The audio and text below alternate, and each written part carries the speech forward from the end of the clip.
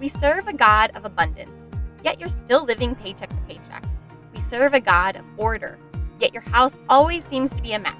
You feel unappreciated and overwhelmed just trying to keep up. Does the noise of life drown out the voice of God? Hi, my name is Gina Morton, a Catholic wife, mom, and declutter coach. Welcome to Pruning to Prosper, the podcast where we talk about all the practical things to run your home smoothly. Clutter, money, mindset, and yes, everyone still wants to eat, so we'll talk about that too. That nagging in your heart is God telling you He has more for you than just trying to keep up. If you're ready to get uncomfortable, get brave, and see what you can do, then grab your garden shears because you're about to prune away the stuff so you can prosper into the woman God has called you to be.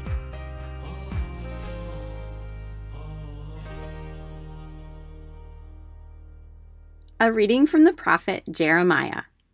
You duped me, O Lord, and I let myself be duped. You were too strong for me, and you triumphed. All the day I am an object of laughter. Everyone mocks me. Whenever I speak, I must cry out, violence and outrage is my message. The word of the Lord has brought me derision and reproach all the day. I say to myself, I will not mention him. I will speak in his name no more. But then it becomes like fire burning in my heart, imprisoned in my bones. I grow weary holding it in. I cannot endure it. All right, guys, welcome to Pruning to Prosper. I'm your host, Gina Morton. Today, I'm going to do a little bit different podcast.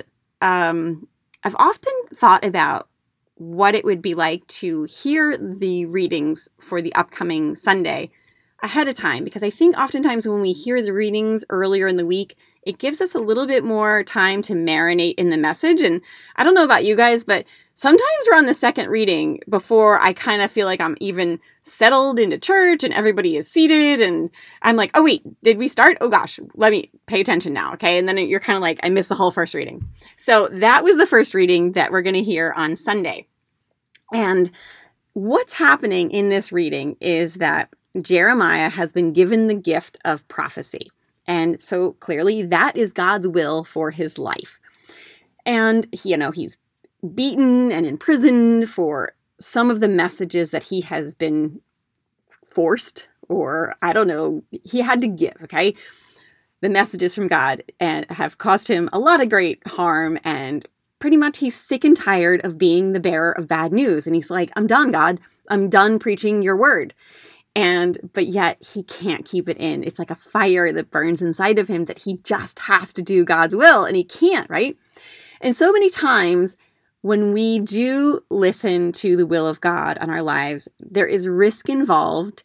It might not always be what we want to do. It might be uncomfortable. It might require us to stretch out of our natural way of doing things or change how we've always done things. But in the end, that is really the only way that we are ever going to have perfect peace in our lives, is to do the will of God. And just trust that He has our best interest in heart when we do this. So I want to take you back today to episode 97. If you've been with me for a little bit here, that was the episode where I talked about my son's friend who was doing his Eagle Scout project in Malawi, Africa. So my son was actually fortunate enough to be able to travel to Africa this summer with his friend, and the friend's mom is named Erin, so she's my friend. So it was my son, his friend, and Erin that all went to Malawi. And they went there with a group called Villages in Partnership. And Villages in Partnership is an organization that tries to teach villagers a new way of doing things, a different way of life. So they teach them how to grow crops, how to irrigate their land, and how to dig and sustain wells for clean drinking water. And you think, wow, great. Who wouldn't be on board with that? But the funny thing is, and that's how this topic for today's podcast came about, is because when I brought Charlie home from the airport, and then Erin called me on the phone while I was coming home from the airport too, they both used the same word to describe the people of Malawi. And that word was risk. And I thought that's so funny. Like, why is it a risk? Like, clearly these villages in partnership, they have the best interest of these people at heart. Like, why wouldn't you just do it, right?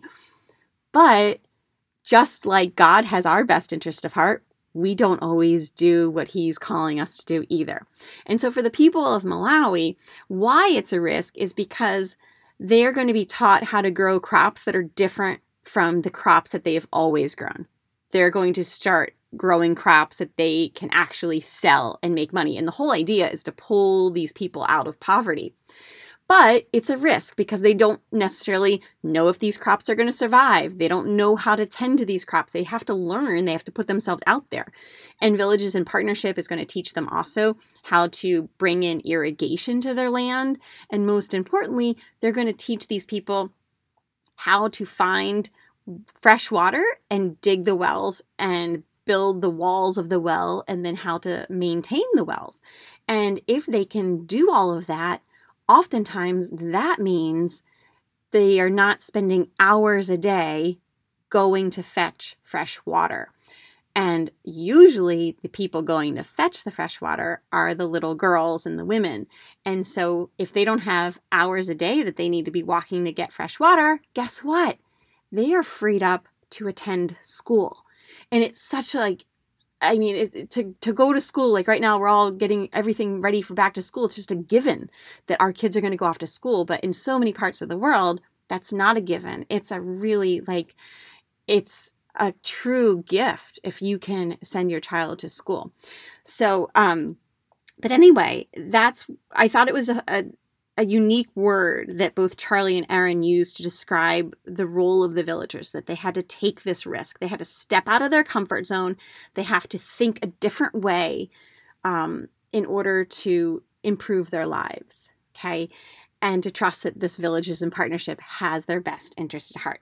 And in the second reading and in the gospel reading on Sunday, you're going to hear more about trusting the will of God and how oftentimes that does involve risk. Like there's lots of great stories in the Bible about people following the will of God and how they're tortured for it. And the gospel reading today is about, when Peter Jesus is talking to Peter about the suffering that he's going to have to endure in the crucifixion. And Peter's like, no, God, no, don't.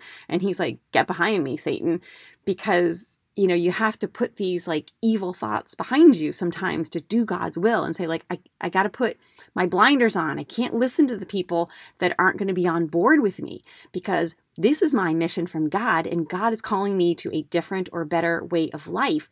And it's going to require my own sweat equity. It's going to require some investment of my time, but mostly it's going to require you to put all your trust in God, that He does indeed have your best interest at heart.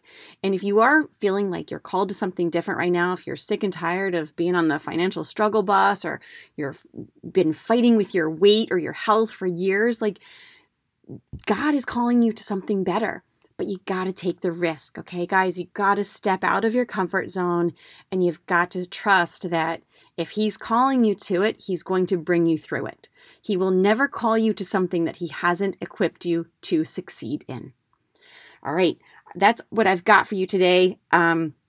Just know that if you can have the courage to work through the risk and the fear, that there's definitely something better waiting for you on the other side.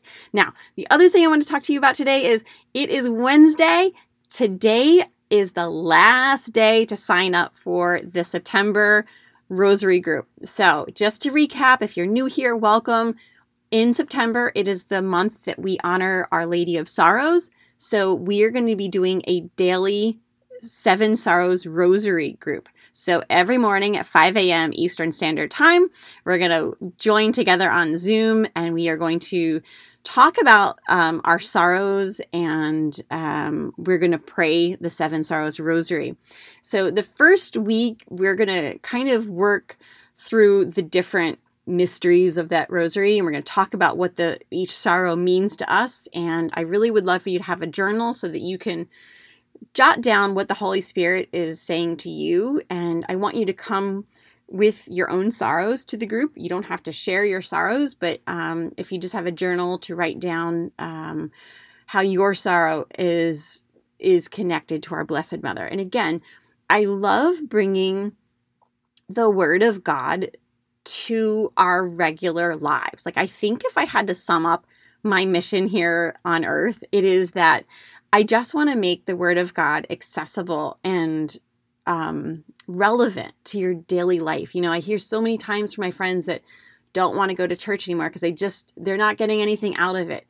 But I think it's because when you're not really doing the work of learning the life of Jesus and the life of our Blessed Mother, then it's not going to resonate with you. But the more you dive into this stuff, the more alive you're going to feel in your faith, and you're going to really start to see just how loved you are and how God has your best interest at heart.